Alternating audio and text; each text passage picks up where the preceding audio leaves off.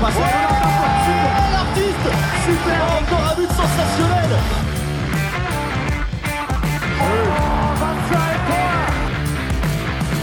That's a brilliant bit of follow-up play by Mahe.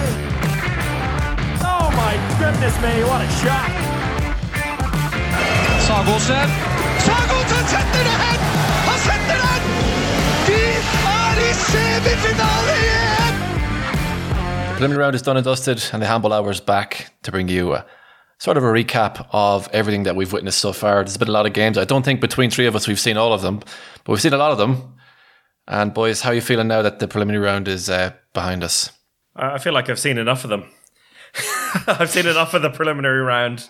It's time to move on. Yeah, I agree. I think we've all done a great job watching the preliminary round, ready for the main round. But, you know, there are some beautiful things that come out of the preliminary rounds, especially things like missed open goals and own goals and red cards that come in 48 seconds. All of that is the beauty of the preliminary round. Chris, talk us through your reaction as Uruguay's Giovanni Capello received the ball on a fast break and was very confident, maybe too confident, chucked it right over the bar. Before I do that, I'll just give a little overview of what we're going to do here, because Alex, you're going to be here for half of it, then you're going to magically disappear, because Alex is joining us live from Boston in the USA, making sure to be there for long enough to get his US passport to be ready for LA 2028. He's changing allegiances. He now believes in the US. Now, Alex is going to be here for groups A to D. Then we're going to magically move over to groups E to H with Rasmus Boysen subbing in. What amazing defender for another. So, yes, you asked me about Giovanni Capello. I think we can play the audio as well because it speaks for itself. Now an empty net to shoot into, ball over the top, caught. Oh no! Oh, he's missed an open goal. Oh dear. Oh no. Oh no. You shouldn't be laughing. Oh dear. Poor lad. And he's played so well today, Giovanni Capello. I was devastated for the guy. I know people listening at home can't see what I'm going to show you guys. This is literally when you hear me going, no! I lean back like screaming into the air, screaming into the roof of Scandinavium.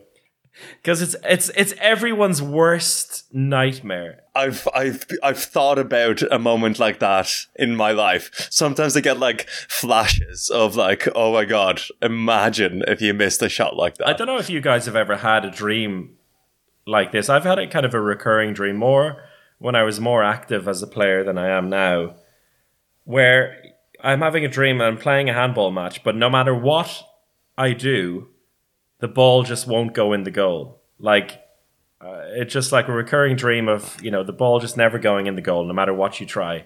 And like the worst part of that is an open goal. That never happened in these dreams, but it happened in Giovanni Capello's reality. I used to have the dreams where no matter what you would do, the ball wouldn't stay in your hands. It was just unbelievably slippy. And I think that's probably what it felt like came for when he got his hands in that ball and let it rip, that it maybe just slipped out of his fingers at the end. But yeah, it's terrible. I saw someone quote retweeted him on our Twitter. He didn't like the tweet back. I noticed either. I think it's just one to forget.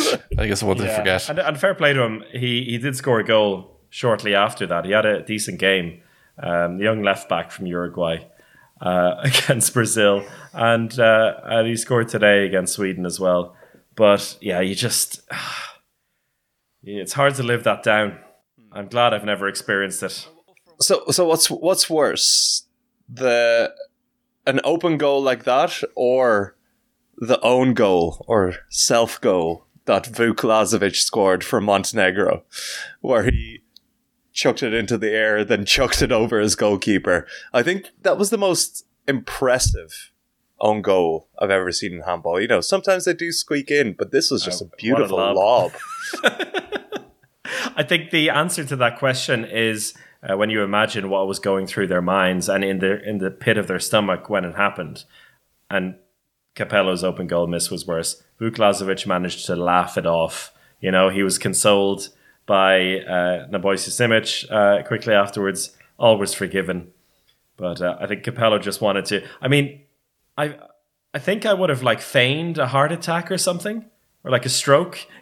Just a collapse. Like, oh no, I missed the open goal. Something is clearly wrong with my body. Or like at least a hamstring injury. At least a hamstring. Or a shoulder dislocation. Something. Anything. But no, he took it like a man and scored a few minutes later. So we talk about Group A a little bit then. Since we're on Montenegro there, I think Montenegro will be fairly happy with their second place finish just behind Spain, and Iran being the third team making it through from that group. I must say though, Chile, who will go on to the President's Cup now, had a actually really good representation of themselves. I mean, they lost by 1 just to Iran, 34-26 to Spain, and then just by 2 to Montenegro. So they were really, it could have been, they were in the mix big time. And their top scorer in every single game was Erwin Feuchtmann. There you go. Yeah. And he'll still be here in 20 years' time playing for the Chilean national team. But we will. I think, is it fair to say that Spain's topping this group has kind of been flying under the radar a bit? That people somehow, a bit like Barcelona, people aren't that interested in Spain for the preliminary round. It's kind of more when we get to the main round onwards. Because there's been very little traffic I've seen anyway going around about Spain on Twitter. But the thing is, for me, it's hard. They haven't impressed me in the opening round. You know, their results were, I think they've struggled. They struggled against Montenegro in that first game. Chile put it to them, and even Iran really held them close for a while. But the thing is, that's what Spain do. They win, just about squeeze by Montenegro, and then smash France. It's just what they do. So it's kind of just hard to gauge it. For me, the interesting thing was that Alex Dushabayev played a lot at playmaker. So I think that's with Canellas out, but now they got an injury to Ian Tarafeta. So it is going to be Dushabayev in that playmaker position, and he's done well, but it means that it's kind of Garcianda, the new kind of newcomer into the squad at right back. He had a terrible game against Chile. He really, really struggled. And then on the left side, it's Casado or Danny Dushabayev. So that back line just doesn't fill me with confidence, especially with the injury to Tarafeta. And yeah, you know, Canellas come back in, but it's Canellas playing in the Swiss league.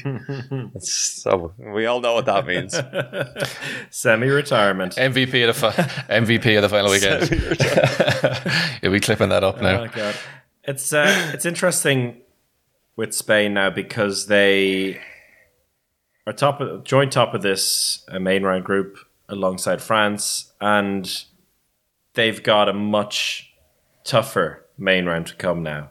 It's going to be a really interesting test. If Wikipedia is to be trusted, and as we just spoke off air before we started recording, Wikipedia is fantastic for this in terms of getting the information out quicker than the federations. Spain have Poland up first, which could be a really tricky game for them now that Poland are going into the main round with probably nothing to lose. And then Slovenia, and then France. Poland. Oh, God. We'll go on to them. We'll go on to them in a minute. Let's leave Poland for a little bit. Let's just leave them for a little bit. But I need to decompress after watching it. But the point I'm making is that, you know, Poland were great against France. This is a similar kind of game for them, I guess. And so there's automatically a lot more pressure on this Spanish team. They were able to cruise a little bit for this preliminary round after they got the job done on day one against Montenegro. So they have to ramp it up a little bit.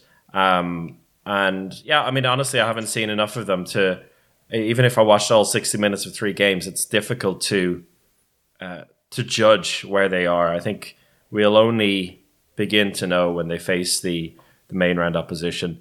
But they got the job done here. And to be honest, in the pre-championship podcast we laid it out as, Spain clearly the number one, Montenegro clearly number two. We did have Chile ahead of Iran. That was wrong, but number one and number two were kind of clearly ahead of the rest. We didn't fully appreciate the magic of Vasilin Vujovic as coach of Iran. His real coaching style came through, and Iran were not too bad. Even after that first win against Chile, which was, huge for them. This, it's a huge victory. The comment that he had afterwards was, I don't think we deserved this win. We played maybe maximum 30% of our potential. That was the reaction after Iran got potentially one of the biggest wins of all time in their history. But that's exactly what Vasilin Vujovic is. Yeah, he's a man of standards, He doesn't care about writing history. Did you hear there was a few tweets about this, his timeout talk with, I think it was in the second game against Montenegro. And he was just like, right, you get the ball, 5 seconds, and then you shoot like Kim Anderson. I just I wonder if his tactical approach is just showing all of these players, like the Iranian players, brilliant European players over the years, saying, this is what you're going to be, shoot like him. This is what you're going to be, run like him.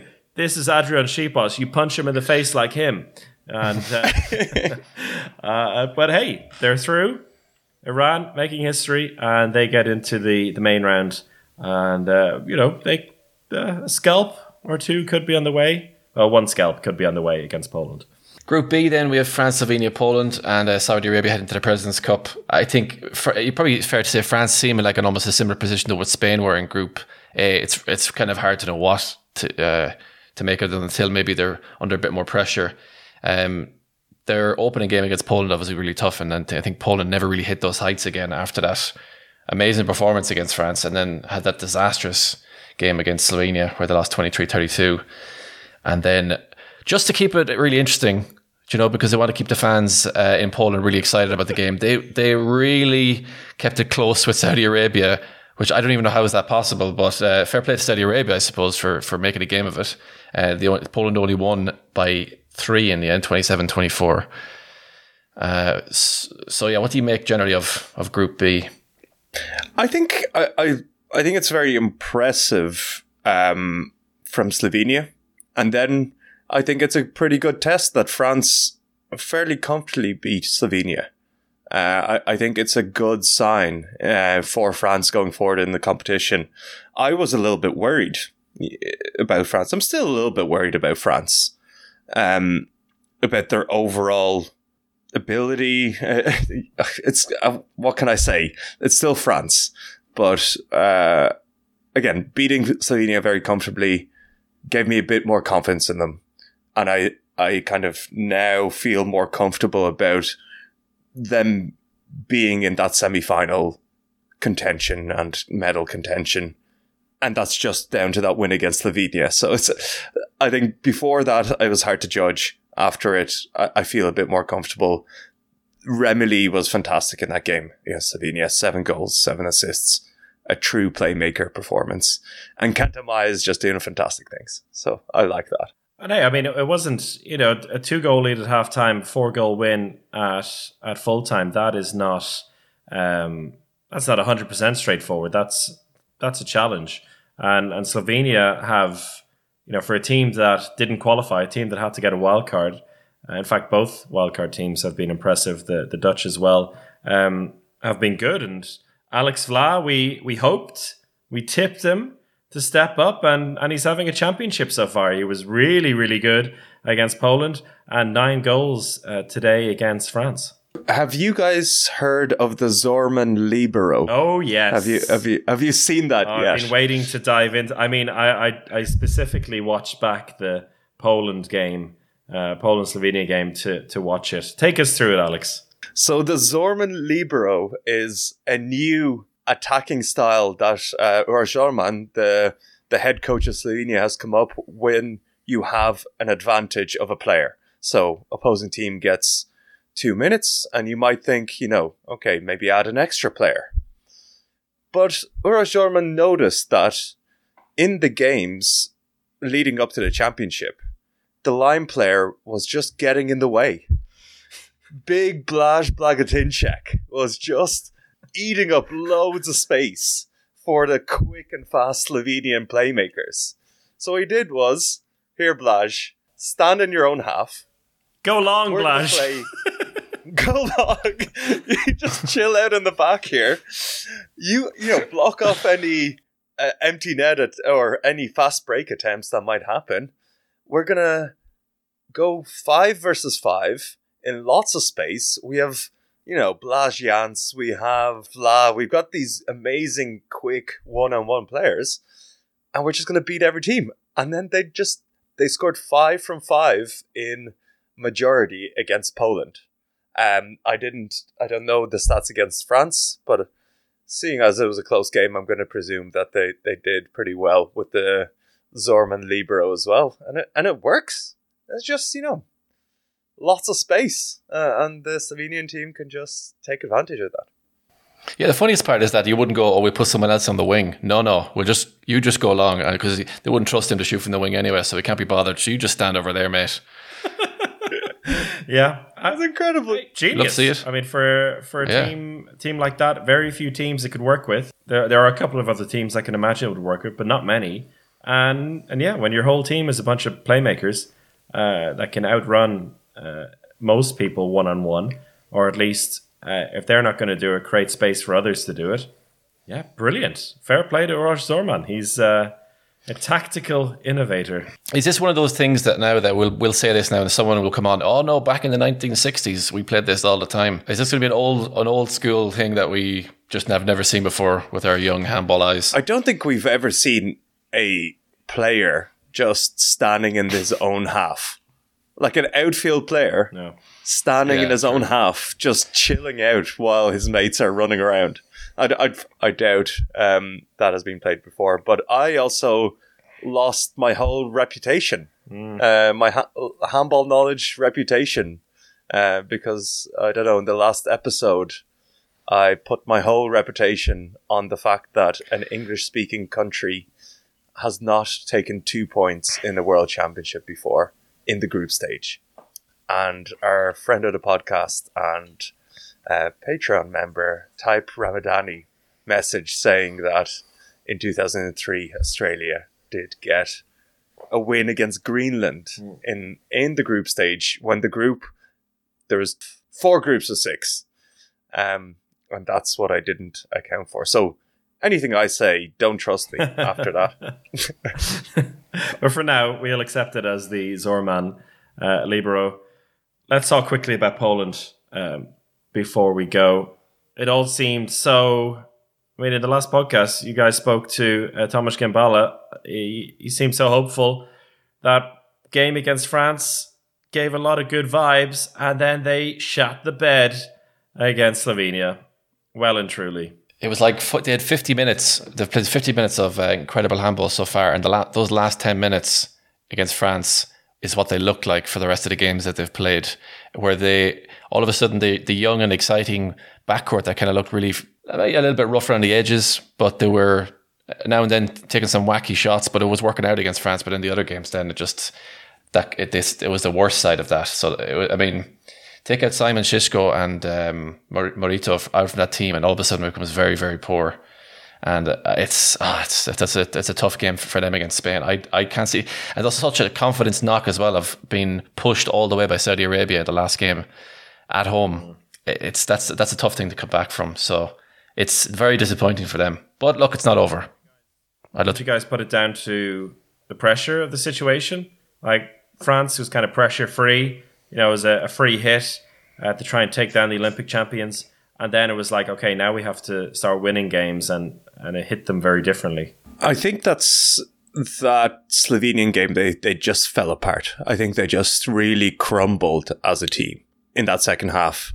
But their attack is just, it's a mess. It's really, there's a real lack of movement. There's a lack of off the ball movement. There's a lack of ingenuity. And then they're just missing Shipchak, because what they do is kind of they have a couple of players that are good one-on-one, but they're lobbing these balls up to Maciej Kabala, and I'm sorry, he's not Campbell Shipchak. They're, these small playmakers, Olenicek, going kind of one-on-one, two-on-two, and then chucking balls up, and they're just not being caught. And it takes out a huge portion of their attack, and there's not enough ingenuity around that to make up for it. And they can only shoot from one side, the left side.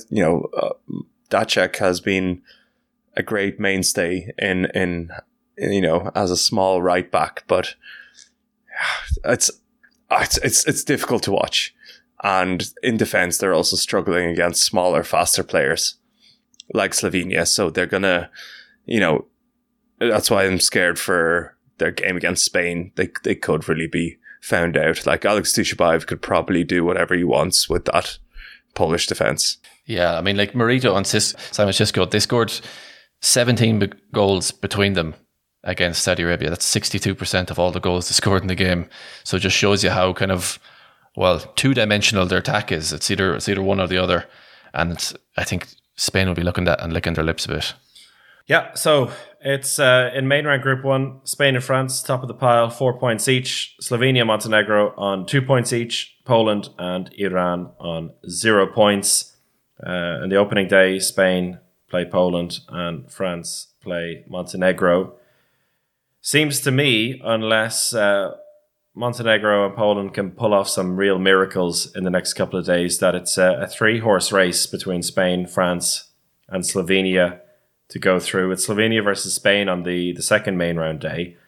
That feels like the decisive one for me. Do you see an opportunity for Slovenia here? Hard to predict. This group hasn't... This whole group is hard to predict, because I think there hasn't been really a team out of all of these in the main round Group 1 that has impressed so far.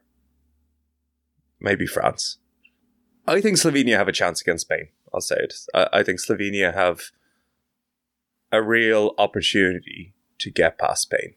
I don't know. I think maybe Slovenia is, as we pointed out before the tournament, defensively maybe a bit small and light, and I think that might be a bit undoing against the big boisterous boys of the Spanish team. So it could be a very similar game to the France game that we saw. Yeah, so I'd fancy Spain for that one. I think Daniel Dushabayev or Alex Dushabayev to tear it. Oh my god, maybe. Well, maybe it is Daniel Dushabayev. But that's the thing. They need Daniel Dushabayev. That's the Spain backcourt. It's Daniel Dushabayev needs to be a star for them to get further and further competition. And I'm just not sure of that.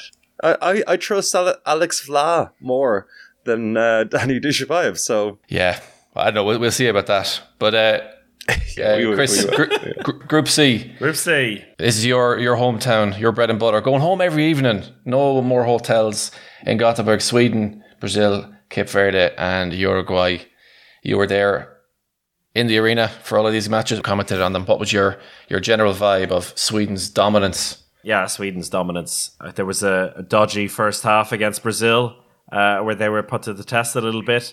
They put that behind them, and since then, yeah, they really cruised. I mean, they've looked pretty strong. I mean, in the same context as Spain and France, there's only so much you can garner from a preliminary round, but Sweden have done very little wrong. They've rotated the entire squad. They've given each of their 3 goalkeepers an entire match, and the winner of that was Tobias Tullin with 68% save rate. 68% against 21 of 31. Yeah, I don't think I've ever seen a performance like that, like where the amount of saves versus shot faced is the highest ratio. You might have seen 68% before, but it's not 21 saves. It was quite a.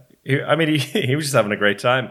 Sweden were having a great time for the whole week. To be honest, we could dwell on that first half against Brazil, but you can afford to have a poor half at the beginning of a championship when you end up winning that match by 8. So there's no point in dwelling on it.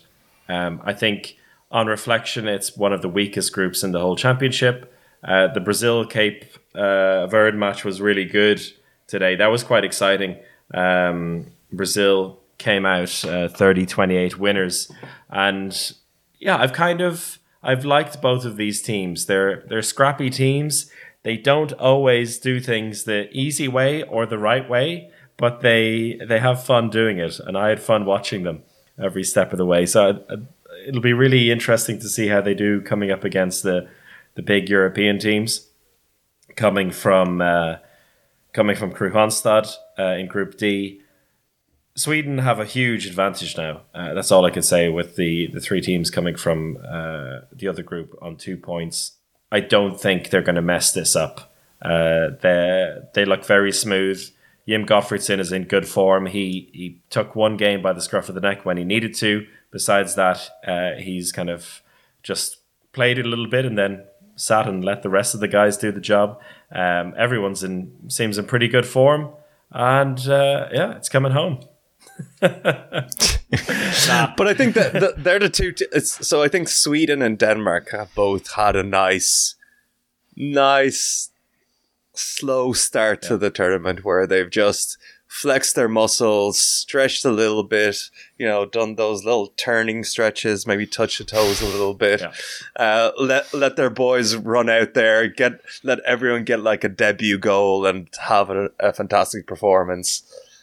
And then we'll see what happens in the next one. I think for Sweden, they are getting thrown into the wolves of that fantastic Group D. Yeah. I think by far, we said it was going to be the best group in the competition in the preliminary round, and it really lived up to the hype. Even just a little point on South Korea, who were actually quite exciting at times, and they challenged every team for 40 to 50 minutes, but were just inexperienced. But ignoring them, Group D really just lived up to the hype. Are you worried, Brian, as a huge Icelandic supporter?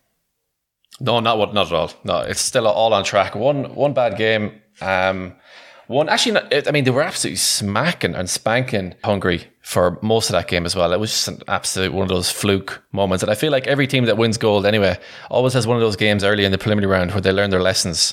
And that's the problem with Sweden and Denmark, that will have no lessons to learn from, and they're coming in a bit too soft now. As you said, Alex, all those little soft warm-ups or that little penalty you take inside the 6 metre, which I don't know, does anyone have a name for that game that every single handball team does warming up?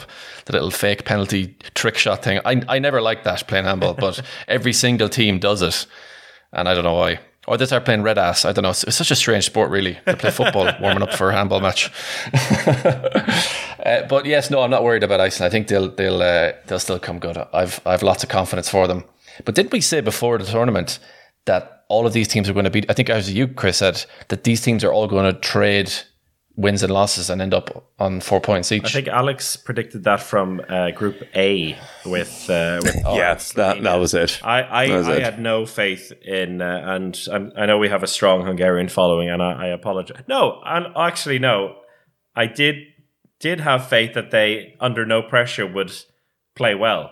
I didn't think they would beat Iceland, but I think I felt, it's so classic Hungary. A year on from a disastrous home championship where there was all this anticipation that they would pull off something.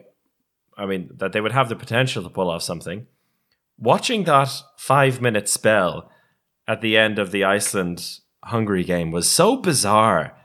Because Iceland, they were 5 goals ahead at one point. It was an 11-3 run by Hungary to finish off the game. Yeah, and the 5-0 run from 3 goals down to 2 goals up just felt so nonchalant from everyone involved. It was just kind of happened, like Bjarki Mar-Ellisson missed 2 shots. He was 9 from 11 and then he missed 2. And it's like, oh, it's okay. But wait, no, it's not okay. We're losing by 2 now. Oh shit. Like we gotta get going here. And then it's too late. That was a really weird game. Very, very odd. I did mention after our first game was I flagged that Magnusson had played 60 minutes and that actually in the end Palmerson played 53 minutes in that first game and Christiansen played every attack pretty much. And then they ran out of steam against Hungary. But my question is, do you think they actually ran out of steam? Was it a physical or was it more of a mental issue? For me, it felt like a complete mental breakdown. Just that, do you know that the crushing momentum that you have? I think it's probably more crushing in handball than anything else when someone starts to chase you like that and the clock is ticking down, and it was just a bit panic stations. And also their shooting just turned into absolute muck as well. Yeah. Bjarki, who was so reliable for the whole game, then all of a sudden starts missing shots and kind of just lost their heads a bit. And everything seemed to go Hungary's way as well, which I don't think you could put down that physical. I mean, that they were fine. Like they just were like, you don't go from fine to zero fitness wise, but you can do that mentally. And it was some kind of collective brain fart, which could really punish them. Yeah, I just wonder if like having those other options and putting them on when things go wrong, maybe something Iceland didn't expect to do. So like to not be in that insane situation. But when things are going wrong, when the team isn't firing, you know, changing things up. And that's something that Iceland didn't do. And, you know, in their last game of the group stage, they destroyed South Korea, but there was, there's good performances by a lot of those kind of second level players for Iceland. And I wonder if they will just get a bit more of an opportunity as the tournament goes on. And if they need to do that. Yeah, I mean, they rotated the squad pretty well today against South Korea. Odin Thor Rickardsson scored 11 goals. Smarrison scored 4 goals. They spread it out pretty well. Viggo Christiansen with 6, Vidderson with 2, Arnason with 2 as well. So Magnusson I don't think played at all. Yeah, they left it a little too late to do that. It might be a good reminder that these players can do it because a 13-goal win over Korea is not to be sniffed at, So, yeah, it just puts them in a pretty tricky situation, seeing as Portugal all of a sudden looking pretty good. Portugal looking fantastic. Yeah. Kiko Costa absolutely breaking Adrian Chipas. It was. Can we wrap that award up already? Can we just kind of? It's coming home. You're singing "It's Coming Home," Chris. But the only thing that's truly coming home is the Adrian Chipas Award for Excellence in Shithousery, because he got a red card after 48 seconds. After Kiko Costa gave him a little shoulder wiggle, got past him, and he just couldn't catch up. Yeah, I had to, even though I was doing the Sweden-Uruguay game, I had a chance between 5 counter-attack goals or so to, look at some replays. No, I didn't. I went at half-time and had a look at what happened because I couldn't believe it. I was like, surely he's committed something really terrible. It's not even that bad. It's like, it's very shithousery because it's the kind of thing that I bet he thought he could get away with, because he jumps up to try and block the shot. Kiko Costa then, goes down. He's going to bounce and go around him. Šipoš is like, I'll just, drop the right arm and catch him. And he doesn't get away with it, though. The referees go to the video replay. And we say 48 seconds, but they didn't actually really start playing until 25 seconds into the game. So the first 25 seconds is like they're passing the ball to each other. There's some high fives. Can I just say that's getting ridiculous? I'm sick of it. I'm sick of it. I'm done with it. Like I know what you're talking about. 25 seconds of the game, and they've already lined up and high-fived each other to say hello. Every single player has high-fived each other. The build-up takes 10-15 minutes. Then they set up and they're like, hey mate, how you doing? It's like they have, those NBA handshakes. I wouldn't be surprised if soon we're going to see like a handshake that's like 10 seconds long between 2 opposing players, and the ball is juggling between them, and the ball now bounces between 3 or 4 players. Everyone gets a nice feel of the ball, and then okay, here we go. Yeah, but sick of it. The problem is, Alex, though, you're in the arena and you're watching that and all that handshakes and people passing the ball over, teams passing the ball over and back to each other, and everyone in the crowd's going, "Oh, love that, love handball. That's handball. Real men, real men. It's not football." So we almost define ourselves by being as not like football as possible or other sports. So like that's a thing now that's almost become part of the zeitgeist in handball, and I think it's not going to go anywhere for it's going to get longer and longer. I just want a player to go for the fast break. Just come on. That has happened. Like Milos Vujovic is going to do that. Like Milos Vujovic would do that. Yeah, I saw today. So at the Brazil Cape Verde game at the beginning, Thiago Petrus pretended to do it for a second. He got given the ball. He was like, "Whoa." Then he actually passed it to a teammate, and then they passed it back to Cape Verde. But it's nonsense. The best of this was Antonio Arrea on the near side on the right wing for Portugal, and Mate Lekoi, who's defending on the wing for Hungary. They're literally having a chat for 15 seconds, while the ball is like going around. So they've probably barely even stopped talking by the time Adrian Šipoš has knocked Kiko Costa out. The best part thing is like Adrian Šipoš probably like 10 seconds before that was like, "Oh, cheers, mate. Yeah, thanks for the ball. Yeah, how are you doing?" And then 10 seconds later, he's nailing someone, and then he's up in the stands 15 seconds later. It's just like that has to get the award, I think. But I would say Kiko Costa is another guy who could be up for getting the shithousery award as well, because the amount of stuff he gets away with, pulling shorts, pulling jerseys, getting people riled up, like he really annoys people on the court. But I love it. Like I'm all for it. Like. There's one final thing in that red card, because there's not much to talk about in that Portugal-Hungary game, it seems. Brian, you said you could barely keep your eyes open. So the referees actually go to Chema Rodriguez to give him the decision before they go over. He describes it, and Chema's just like nods his head in like silent acceptance, is like, "Yes, it is Adrian Šipoš." So a shout out to Eugene Lavery, who on Twitter is really pushing us to interview Adrian. He is going to be in Gothenburg now for a week, so I will try to get a chat with him and see what he says. It might be an interesting one if I can get him to a point where I feel comfortable enough describing the award to him.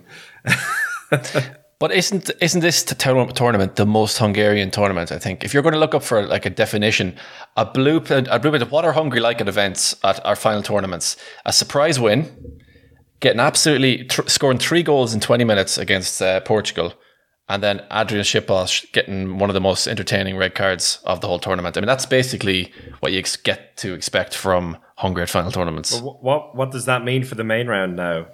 So they're in this main round, level on points in second place. This main round group is really exciting for me. So Sweden, top of the pile on 4 points. Then it's Portugal, Iceland, Hungary, Brazil, all on 2. And then Cape Verde on 0. How do you think it's going to go, Brian? Who's your money on here now assuming Sweden are going to go through? If you assume that, who's going to join them?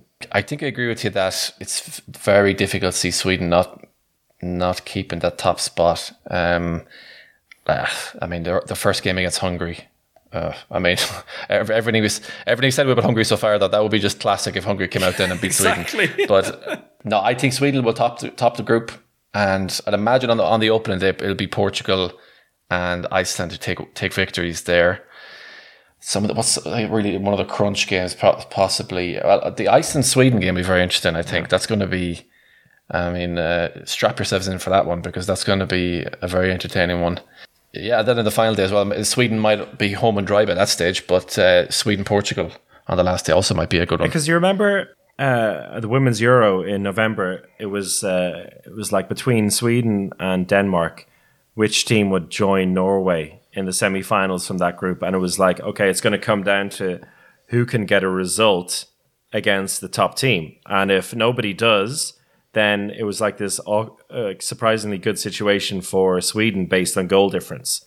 Portugal are that team now, so Portugal in the 3-way tie with Iceland and Hungary are in the lead. So if nothing changes, Sweden beats all of them, and those 3 teams beat the other teams in the group. Then it's Portugal to go through without having to beat Sweden. So Iceland need a result to give themselves a chance. And 20th of January, Iceland, Sweden, that's going to be huge. So you spoke to someone after some of the games today. Is that what you said there? So we can wrap up this half of the draw. And before we bring Rasmus in, I had a chance to speak to Mr. Dependable on the Brazil team, Gustavo Rodrigues, to hear what he thought of the victory over Cape Verde and his expectations for facing the big dogs in the main round. So first of all, congratulations. We knew it was going to be a tough game, a close game as well. How did you feel in those final minutes? It seemed like a lot of nerves and tension for both teams. Yes, of course. Was a really good match. With the end of the game, it was close, but we had the patience and the strategy to win the game in the end. And for the most part, the attack seemed very composed. Particularly when you're in there, you control things very nicely. But when players are missing, empty net shots, for example, I think there were 5 of them that game. It just seemed to add a bit of pressure for the team as well. Did you feel it as well? Thinking, okay, we should be 5-6 goals ahead here, but they're just not going away. Yes, we lose these goals without goalkeeper, so it's an easy goal for us. But we have this feeling it could be more goals of the difference. But it's okay. It happens. It's the game. We will try to get better. And overall, the whole week so far has had its up and downs, but you come through with 2 points, which I think is probably as much as you could have hoped for. Yes, of course. Was the first thing to what we think to do. I arrived to the main round with the 2 points. Now we wait to the other group, and we will see what we can do to play against the 3 of the other group, and we will try to get the quarterfinals. How do you feel the last few weeks has gone in general? I mean, the pre-tournament warm-up matches, there was a few ups and downs, really. It looked like the team has developed a lot in the last 2 or 3 weeks. Yes, we started not so good, the preparation to the championship, but every game, every day we get better. So I think we'll be much better for the next 3 games. And if everything goes to plan for you, it looks like there could be 3 teams going through with 2 points from the other the other group into the main round, which leaves things very open. Yes, it's like this. We will see this tonight. It's I think tonight, and we will hope the 3 of the other group arrive with 2 points. Like this, we have a chance to arrive to the quarterfinals. And it's always difficult to say right after the game, but do you think of any areas in particular that is quite pleasing for the team that you think you can hurt the European teams coming over now? I think we in Brazil have a lot of energy. The defense in these last games is really good. It's tough. So I think we can start this to get a really good defense. Then after play with with happiness in the attack. After everything will be good. Good stuff. Thank you, Gustavo. Thank you so much. So for part 2 of our preliminary round wrap up, we make a vital substitution as Rasmus Boysen comes in for Alex Kulet. Rasmus, how are you doing? I'm great, thanks, Chris. We'll pick up where we left off on Group E with Germany, Serbia, Qatar and Algeria. That group where, I'd like to get your view on it. First of all, Rasmus, Germany topping the pile after coming through a very close game against Serbia. That was the key game in the group, I guess you could say. Yeah, for sure. I think that the game between Serbia and Germany was, as you said, very close. Germany had the best performance in the goal, which was very vital. I think that Chupara had a bad day for Serbia, and of course it was bad for them that he had the bad day against the best team, and that Milosavljev not was ready to play yet. Bielim came in, made a great game, and I think that Germany is a totally different Germany that we have been seeing for the last 2, 3, 4 years. They play with a lot of speed and creativity offensively, I think, and the main reason for that, in my opinion, is that Yuri Knorr has joined the team finally. He has been very, very good. My expectations for him were so high before the the tournament, and I have seen him a lot, and he has been so great. So that's great news for Germany. I think that Serbia played a very good game. They also are on the rise, in my opinion. And as said, it was a very close game. The two other, Qatar and Algeria, has not been as good as I have hoped for them. Of course, always I would like the non-European teams to have some good games. But Qatar, of course, just before the tournament, they lost their by far most important player, and in Frankis Marceau, and also Rafael Capote, who is a very important player, has struggled with some injuries. So that was not so good for them. So I think that, as you said, Germany and Serbia was by far the two greatest team. Everyone was talking about Yuri Knorr coming into the tournament, and maybe that Alfred Gislason himself was maybe getting a bit too excited about, wow, we actually have a centre-back now. And there was a part of the game there where I was thinking, okay, he probably needs to rest now. And that's when Serbia really started to come back into it. He looked visibly tired on the court, and maybe everyone's getting a bit carried away with Germany finally having a centre-back. I don't know what you think. Yeah, I agree. But of course, it's difficult to take a guy like Yuri Knorr out when he's, been very good. And he had the opportunity in the game after to get some rest. But I think that Alfred Gislason also tried to keep him on the floor. They played some test matches against Iceland before the World Championship, where he made some errors also in the end of the game. And Gislason told actually to the media that it was because of Yuri Knorr that they lost. So it's always difficult, because we also saw with Iceland that they also maybe forgot to rest some of the players in the match, and that was not good for Germany in the end. So it will be very exciting to see, because they play with not that much players, Germany. So there's a lot of matches, and it's a long World Championship. How will it be when we go to match 5 or 6? That will be interesting. Yeah, and those matches in the main round, looking at the group they're going to cross with, Group F, with Norway, Netherlands and Argentina going in. We'll talk about Norway, Netherlands, I think, a fair bit, because that was such an interesting game last night as we're recording. But just one more bit on Serbia before we move on. Because a lot of talk before the championship was about the mentality side of the team. It's finally a case where Tony Girona has gotten his main squad together for the most part. You know, last year at the European Championship, they had so many COVID cases that really hit them hard. I mean, same for a lot of teams, but Serbia were down to, fourth choice right backs and that kind of thing. But it seemed like the mentality side of it was something that people doubted in the team. And that did pop up a little bit, I feel, in those final 10 minutes against Germany, because they were in a position to, if you count the golden opportunities, the score that they missed, not only get a draw in the end, but potentially win it. Yeah, it's difficult. I think that Serbia, they seem like a team now. And it was the small things that decided the match in the end. I don't think that it was such a thing about mentality. Not for me. I think that they seem stronger. They seem like it's.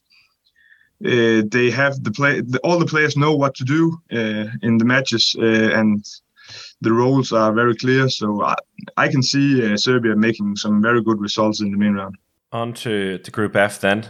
So it's Norway, Netherlands, Argentina going through. And just before we talk about the big dogs in this team, Alex sent us a tweet over from Fede Pizarro from the Argentine team. I'm pretty sure you've seen it as well, Rasmus. Nothing passes you on Twitter.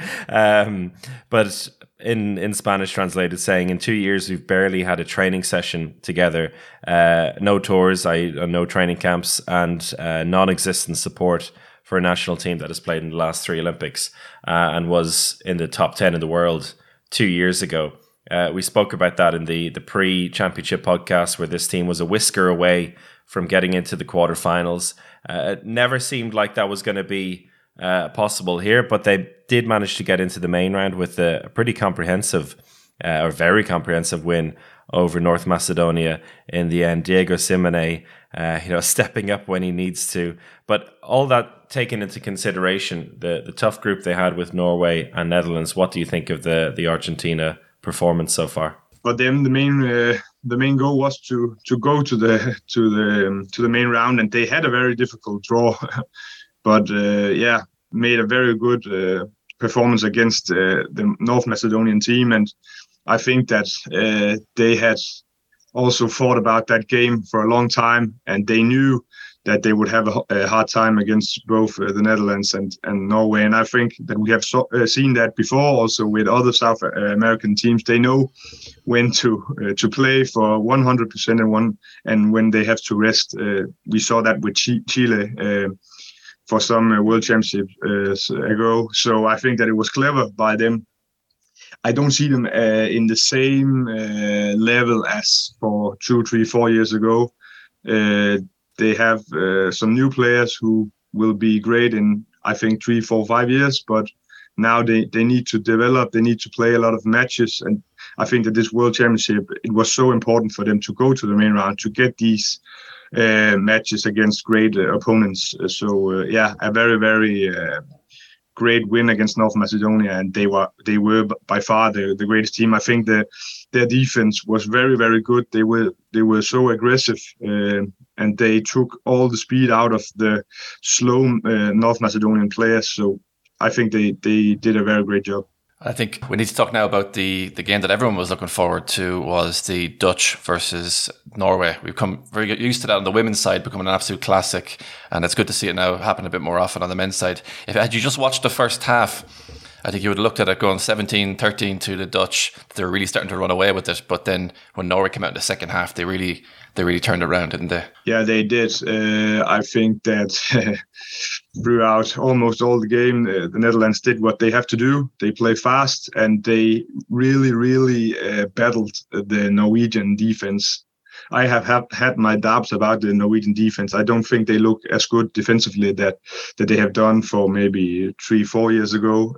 And I think that the Netherlands showed how to make it hard for the Norwegian defense. The biggest problem for me for the Netherlands is that they play with 8-9 players, and in the end they didn't have the stamina to play against Norway, who have a lot of great players. So that for me decided the game. And it's a good position finally for Norway to be in, that you're saying that they have players to choose from, because this is exactly the problem for them in recent championships, that they also had been relying on 8-9 players to go through. But yeah, you have to credit the Netherlands, like the players they did make use of, and a lot of talk yesterday about Samir Ben-Ghanem, who everyone is just perplexed by the fact that he's still playing club handball in Green Park, Aalsmeer. Which that was even a question last year, I think, in the Euro, because he's a great player for just once he gets his hands on the ball, he's very, very difficult to stop. Yeah, I totally agree. And also in defense, I think he has the physics, and that's very important for the Netherlands. Of course, they are not the biggest team, but they also need some guys in defense to be physically strong, and for them, he is so important. And obviously a tough tournament for North Macedonia. I think the choice that Lazarus had to make, bringing a lot of new players in that no one had even heard of before, a lot of debutants, but it really was baptism by fire for them this time out, wasn't it? Yeah, totally. And I think the generational change for them will be very, very difficult. It's not normal that a nation like North Macedonia have had such a great team that they did for 10 or 15 years. Now they are back to normal, I think. North Macedonia will be a team who sometimes will go to the championships and sometimes they won't. I think that for me, it's a little bit hard to see, because that's have always been my second team at the championships. I always love their amazing and passionate fans, and they play with so much heart in their team. But yeah, it is difficult. I think especially their defense is not on the top level. The defense is not good enough to go to the main round, and it's the same for them as for Argentina. It's just a difficult draw. For I think 3 or 4 other groups, they might go to the main round, but now they they just ended in a very, very difficult group. We talked a lot about it before. Like the squad choices were a bit unusual. There's the clear line between Lazarov, this alkaloid squad, and the players involved. There was one thinking, oh, maybe this youthful team will be able to match or try to match the speed of their speedy opposition. That just wasn't the case. Do you think that that Kira Lazarov will be given freedom of the country and still hold on to this job and try to develop something there, because maybe there's no better alternative than to stick with him? I think he needs time, and North Macedonia needs time to develop new players. In the long run, I think they do the right thing. They need to have some young players to give them the expectations from being at the World Championship. And it's difficult. Of course, the results haven't been good enough for a team and a nation like North Macedonia. Like handball is almost religion in some parts of that nation, but he needs time. For me, of course, he has been in the position for 2 years now, I think, but it's a new team, and there's a lot of great players retiring at the same time. Then it's just difficult. So I hope that they will give him time. Group G is one which, for the English-speaking world, was a very interesting one, with Egypt, Croatia and the United States moving on to the main round. Maybe we'll start with the United States. I think their opening game against Morocco was one which kind of took over certain parts of Twitter and surprised a lot of people. Were you surprised that they were actually able to get the job done against Morocco on that opening day? I think that they have been a little underrated. I saw the test matches of them in Norway before the World Championship, and I can see that they have potential. Of course, they are not the strongest team, but defensively, I see a team with a lot of physics, and they have some X factor offensively. I think they have some great players, and some of the players also playing in Europe, and like that. It's like we sometimes forget that they can play handball, and of course Morocco. It was very bad for them, but. Yeah, I was surprised, but not like it for me. It was not a sensation. Well, I was talking to Chris before you came on there, and I was saying the United States will be looking at this now. And had I said to you before the whole tournament, the United States are going to be in the main round and potentially win 2 games, when you look at Belgium and Bahrain, that would be games which they will look at thinking, we might have a chance here. We're at least going to make a game of both of those games. Yeah, of course it's surprising, but it's very, very good. I think. Of course, it's a project for the United States to try to develop a team who can performance in 5 years. It's just good. It's just so good for them. It's like the same as Argentina. It's just a lot of great matches where they can get to know how much it takes to be in the top 12, like in handball in the world. So I just think it's very good and. For the development of handball worldwide, it's also very, very good to see the United States competing in the World Championship. Yeah, and I think there were some people maybe on the US side, and we have a lot of US listeners who were getting a little disappointed with the results in the second and third game. 40-22 against Croatia, 35-16 against Egypt, but. It felt like Robert Hedin has a certain way he wants his team to play. They are playing, high tempo and counterattack. They're playing risky passes over and over again. They're not, you could go into this game and take an approach, which some teams might do. We're just going to slow the ball down and we'll lose, 29-12 or 29-15 and it'll be a bit more respectable. But the US they're going balls out. So to speak, and it really hurt them in those games against Croatia and Egypt, because I think in the first half alone against Egypt they had 12 turnovers and 9 of those were steals by Egypt. But they're playing in a way that Robert Hedin is trying to develop, and it's not going to get results against those big teams straight away. But at least they won't forget what they're learning then against teams where they could potentially get a result. And he's also giving everyone a run out, which is quite good. The whole squad is playing. I think it's kind of understandable, those heavy defeats. what was particularly impressive for me watching this group pretty closely in Jönköping was Egypt. I mean, particularly in that first match, I spoke to Yahya Eldara, and he was quite... he spoke about that first game against Croatia and being in a new position where the first game was so important for them. But goodness me, did they deliver in that first game? What a bunch of machines they were. Yeah, totally agree. They have so much physics, and we saw it also before the World Championship in France against France. They just play very, very good offensively. Of course, the biggest question mark was could they cope with the loss of Omar? But they just have a lot of great players, and they have a lot of the biggest difference for 10 years ago. Now, all the players they play in very good clubs all around Europe. That's so important that they are used to play against the European players. And I see a team who, on the day, could beat like every team in the world.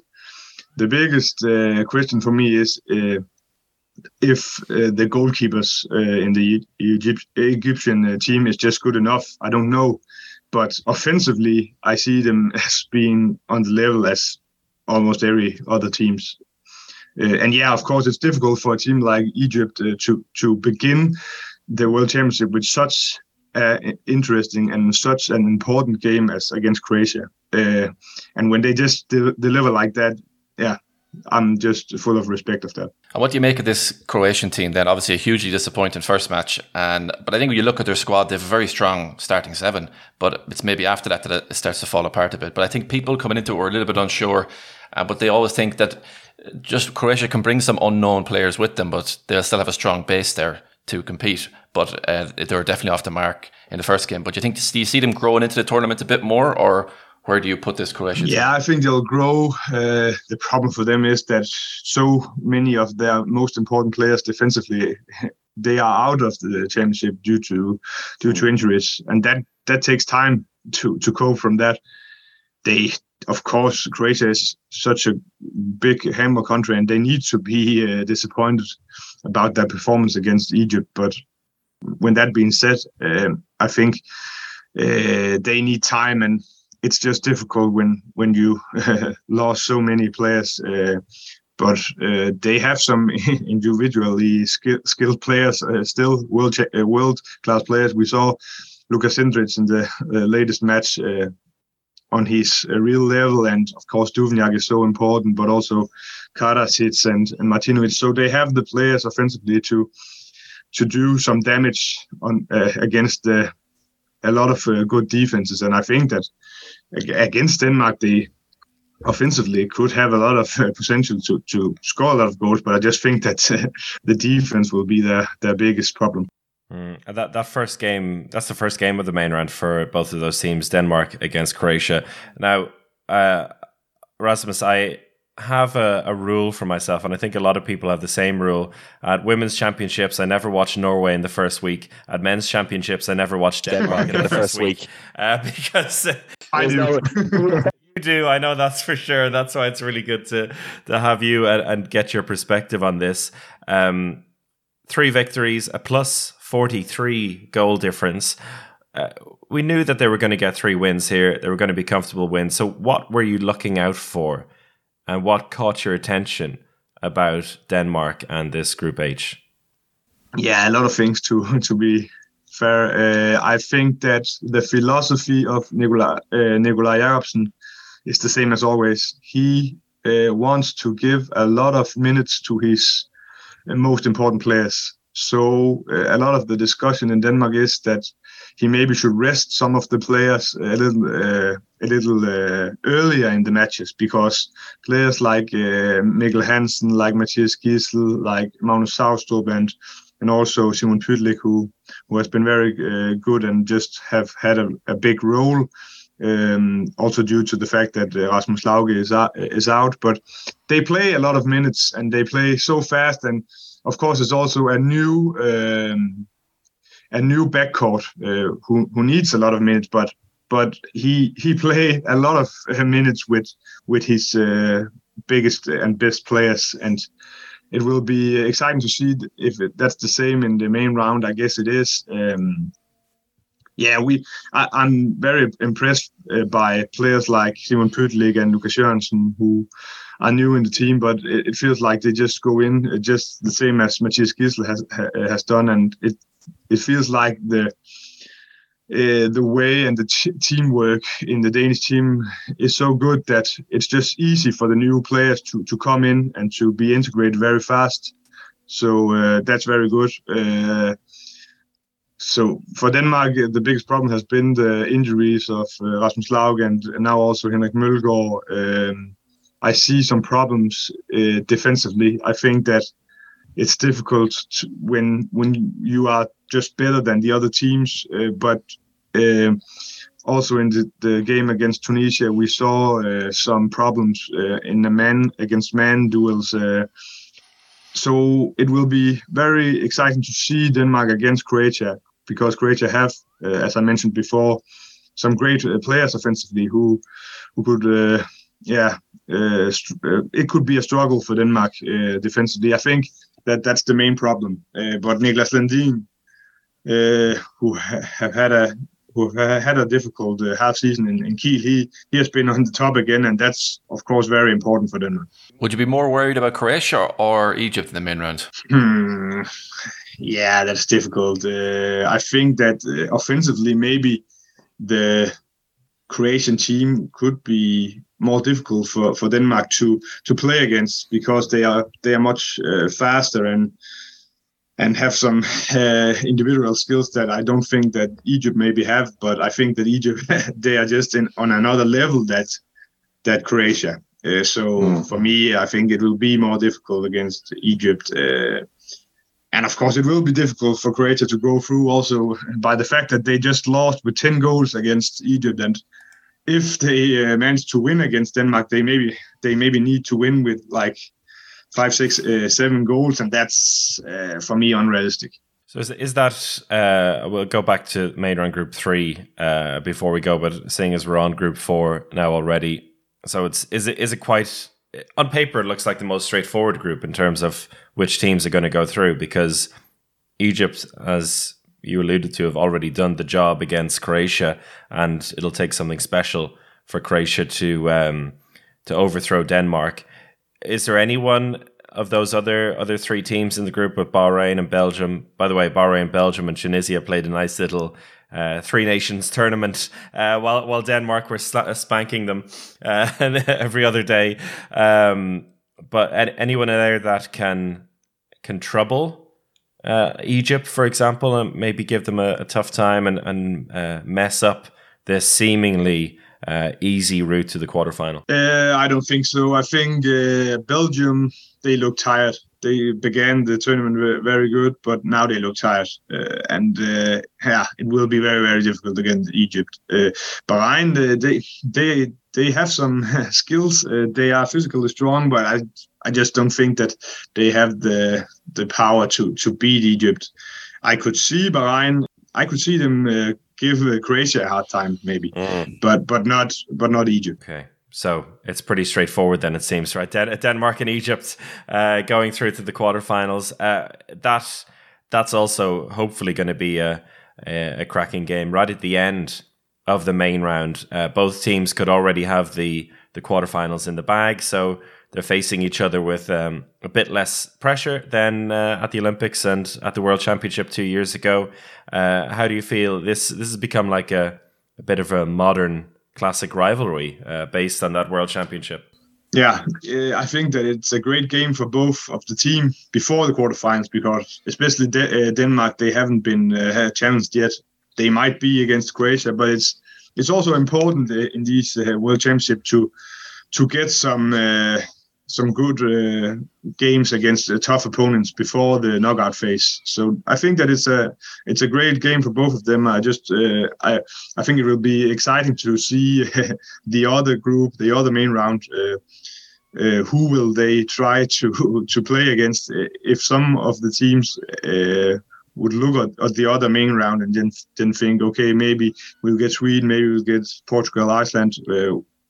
So it could be a very exciting game between Denmark and Egypt in order to see what they would like to face in the in the quarterfinals. I don't think I need to remind you what happened last time Denmark tried to do that a year ago when they knocked Iceland out of the championship.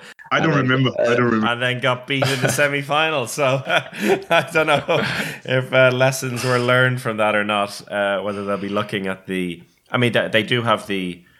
Because they're going to be playing their games a day after the other group. Both teams can look at it and say, okay, maybe who do we want to face? I guess nobody wants to face Sweden at home in the quarterfinal.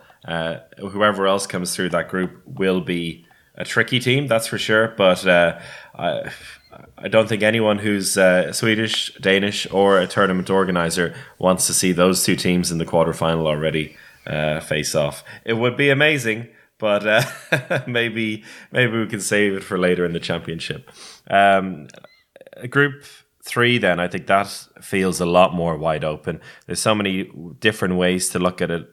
Basically, you've got Norway, Germany on 4 points, Serbia and Netherlands on 2 at the moment.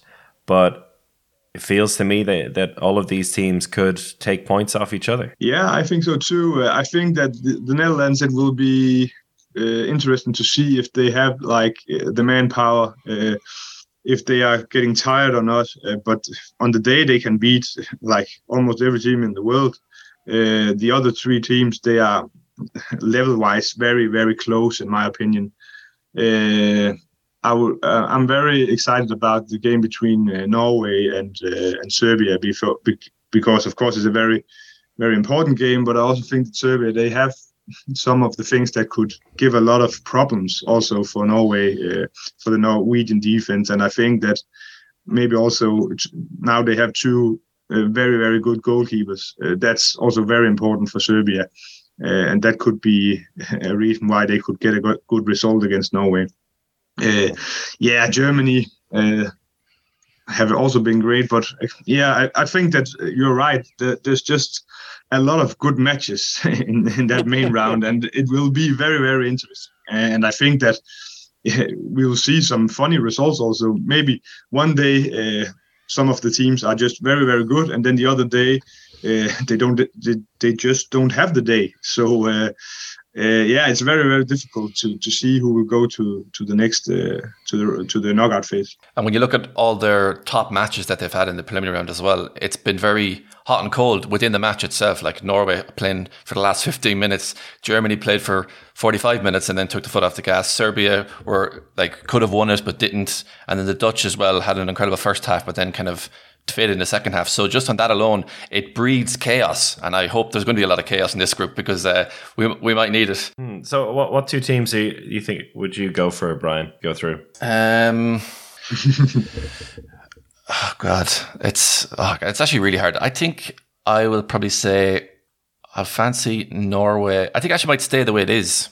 I think Norway and Germany. What about you, Rasmus? Yeah, I also think that, but I don't think the Netherlands will go to the knockout round, but I think that Serbia is the dark horse, and I'm not so sure that Germany. I would say Serbia and Norway. That's what I went for pre-championship. Me too. Now I'm not so sure. No, because Norway Serbia is first in the main round, which could be a real killer for Serbia if they lose it. Good point. It feels like the Netherlands Germany is on the 21st. Whoever wins that could be in a really good position, because the Dutch will already be up to 4 points, assuming they beat Qatar, and then I'm really looking forward to Netherlands Germany. I think that's going to be a really cracking game and a real test in a different way for the Germans, if they can, if this team can deal with the pains in the ass that Kai Smits and Luke Steins. I mean, they're used to Kai Smits from the Bundesliga, but Luke Steins is a special pain, as Brian, I think you alluded to on Twitter yesterday. So yeah, I have a good feeling about the Dutch after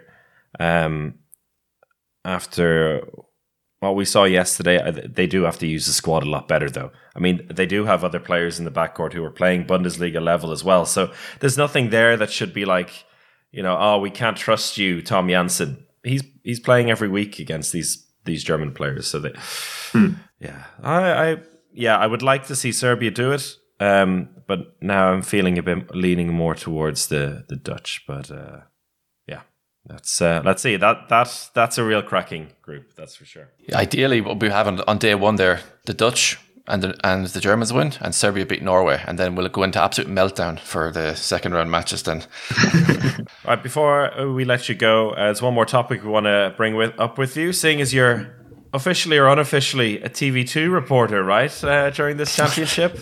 That's true. Yeah. And Brian, you've been having some close and personal contact with TV2 reporters as well. The way I say it there, that sounds really dirty, but it's got nothing to do with that. It's got to do with the do with the referees. Yeah, I got sent this article that I think everyone in the handball community has seen at this stage now about the alleged match fixing by certain referees. So where are you standing with this now? Of course, for anyone who doesn't know, TV2 brought out an article where Sportradar had produced this document which has led to a certain amount of matches being suspect to match fixing, and TV2 seemingly have more information to come out about this in the coming weeks.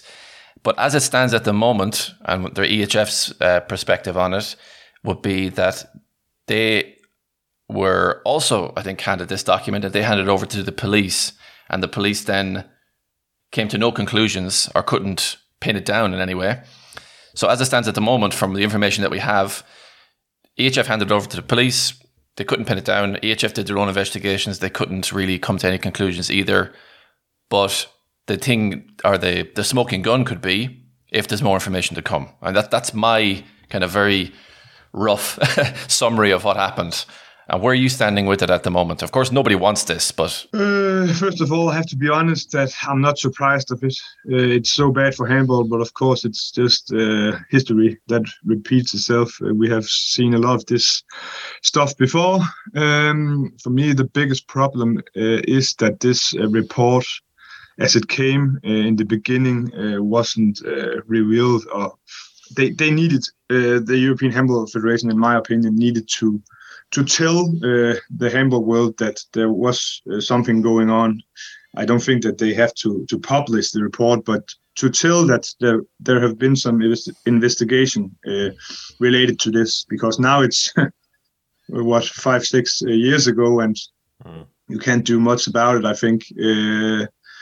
But I hope in the end that this will bring some thoughts about this and try to develop so as we don't see this in the future. I think that it's difficult to say some clever things about.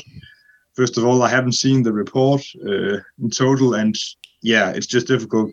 It's just a bad case for handball. For me, I'm just sad. I feel like it's difficult to do anything about it. So it's just bad. Yeah. Yeah, I've thought about this as well in comparison to other sports with, how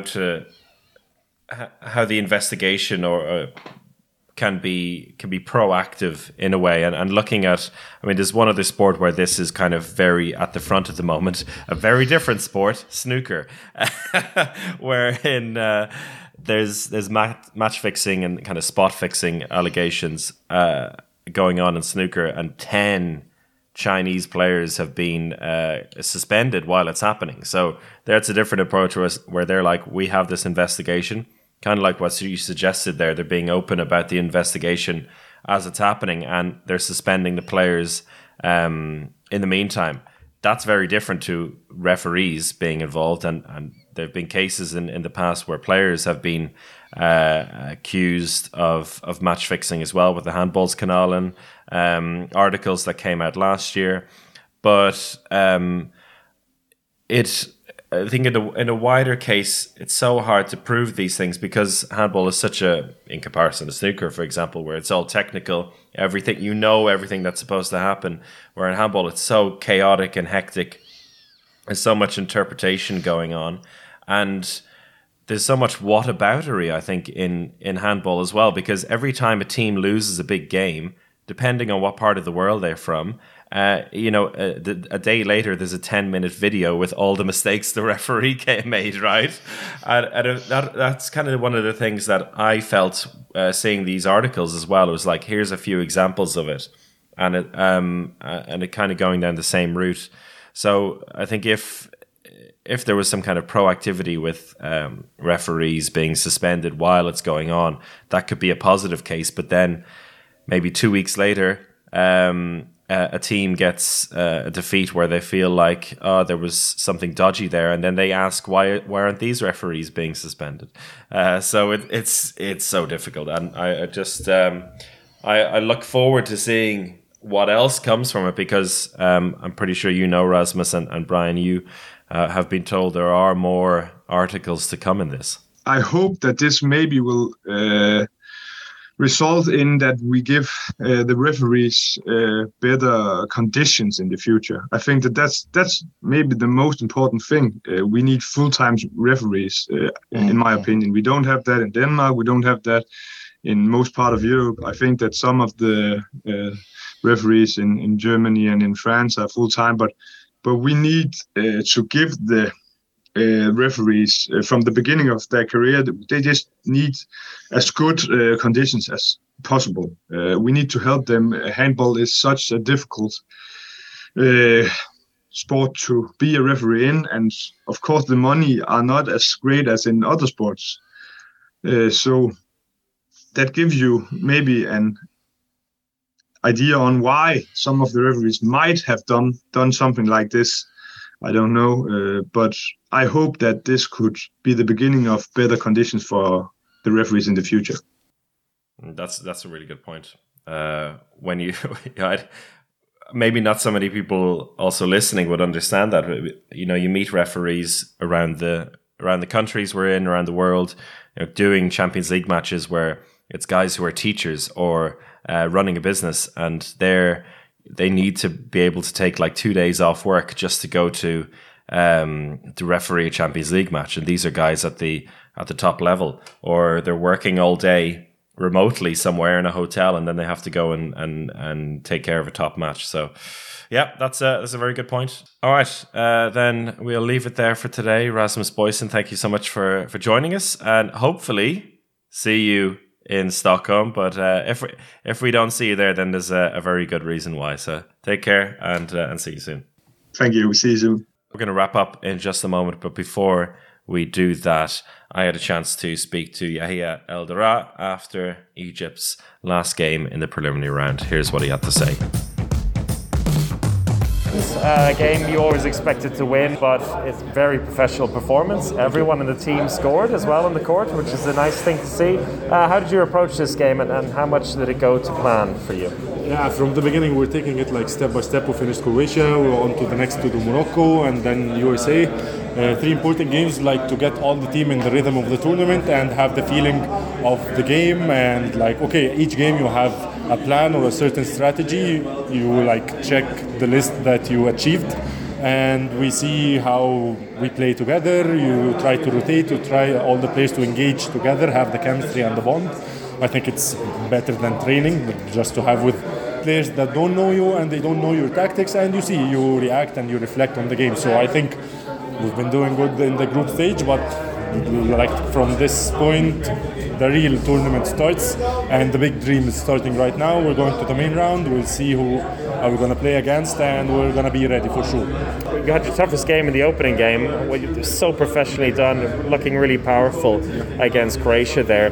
Was it then just a case, as you said, of like developing the chemistry a little bit, trying out new things? Playing against Croatia in an opening game in the World Cup, it's like the first time for all of us maybe to like have the first game to be the most important game in the World Cup. Like it's gonna decide which you're ranking in the group stage and then the points that you're gonna have. So we were well focused for this game. We studied and we prepared well, and we had all the motivation in the world just to win this game. In the end, the performance, of course, we didn't know that we're going to perform that well, but thankfully we did what we had to do as a team together just to win the game. And in the last couple of years at a world level, people have come to expect a lot more from Egypt because of your performances at the home championship 2 years ago, at the Olympics last year. But with Yahya Omar getting injured before the tournament, that seemed to, in a lot of people's eyes, kill the expectations, but not for you guys, it seems. Yeah, okay, Yaya is like one of the best right backs in the world, and he's like our key player. Maybe he's the top player in our team. So for sure it's bad, but in the end we're sharing his dream. His dream is ours, and we're fighting for him. We're fighting for our dream that we started 4 years ago, as you said. People are putting a lot of expectations on us, and they are preparing much more, and they're respecting us more. So that's why we have to be aware of this, to be well prepared and be mentally focused and have mental strength until the end of the tournament. As I said, like, okay, it's an era. You have like very good players, well-educated players, and they accept the fact that they have to learn and keep learning, and we have a certain style to keep playing. We're not Denmark, we're not France. In the end, we want to win, and we have a mission to do, and we're getting closer. One day it will come for sure. In the end, it's sports. We're enjoying the game, we're enjoying playing together, and we fight until the end. And in the main round group, it looks like it's going to be Bahrain and Belgium, but of course the big one will be Denmark. That game 2 years ago, the World Championship, was one of the most remarkable, memorable games of all time. You had a quasi, not quite a home crowd with the regulations back then. You're going to be facing Denmark in what is basically going to be a home game for them as well. How much are you looking forward to that? Yeah, actually first, like, we have to be smart, we have to think and respect all the teams that we're going to play. We're going to play against Belgium, then Bahrain, and we have to finish these 2 steps, then prepare to Denmark. For sure, Denmark, they have all the respect in the world. They're one of the best teams in the world. They proved that many times. Our game against Denmark, it became something special every time we play against each other. We played in the Olympics, and now we play against each other. So, okay, we can speak a lot about this game, but we have really important 2 games before we reach Denmark. So until we finish these 2 games, then we see what's going to happen against Denmark. So for sure they have our respect, and for sure we're going to prepare well to have a good game against them, and then we see how it ends. Do you feel there's something different in the team now in between the matches over the last couple, or in comparison to the last couple of years? Because you're in these situations over and over again. But do you feel when you're talking amongst each other, when you're talking with the coaching staff, is there a bit of a different vibe about the team? The positive thing that every year you're sending one player to play in Europe to develop and have the progress and get the exposure over there. So he comes back, he shares his experience with the team. So you have you're heavier.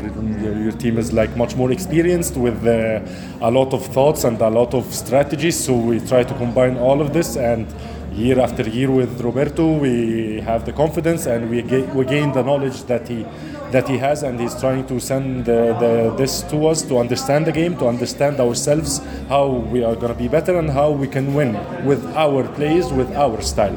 So it's changing, it's developing as we see. As I told you, like each tournament, 2-3 players new are introduced and are more engaged, and even the experienced players, they become better and they become craving more and more. So I think we're in a good pace, and we have to act smart, as I said about it. So I'm thankful for this 4 years. It's a build-up and it's a step-by-step. So every year, the most important thing that we're better than the year before. Yeah. In the end, the result, what happens, happens. Winning is winning, losing is losing. It's sports.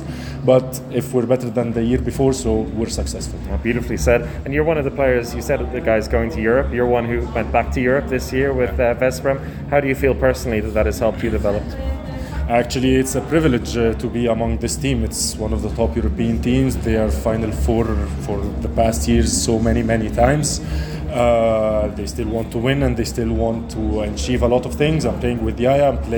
I'm playing with legendary players in the team.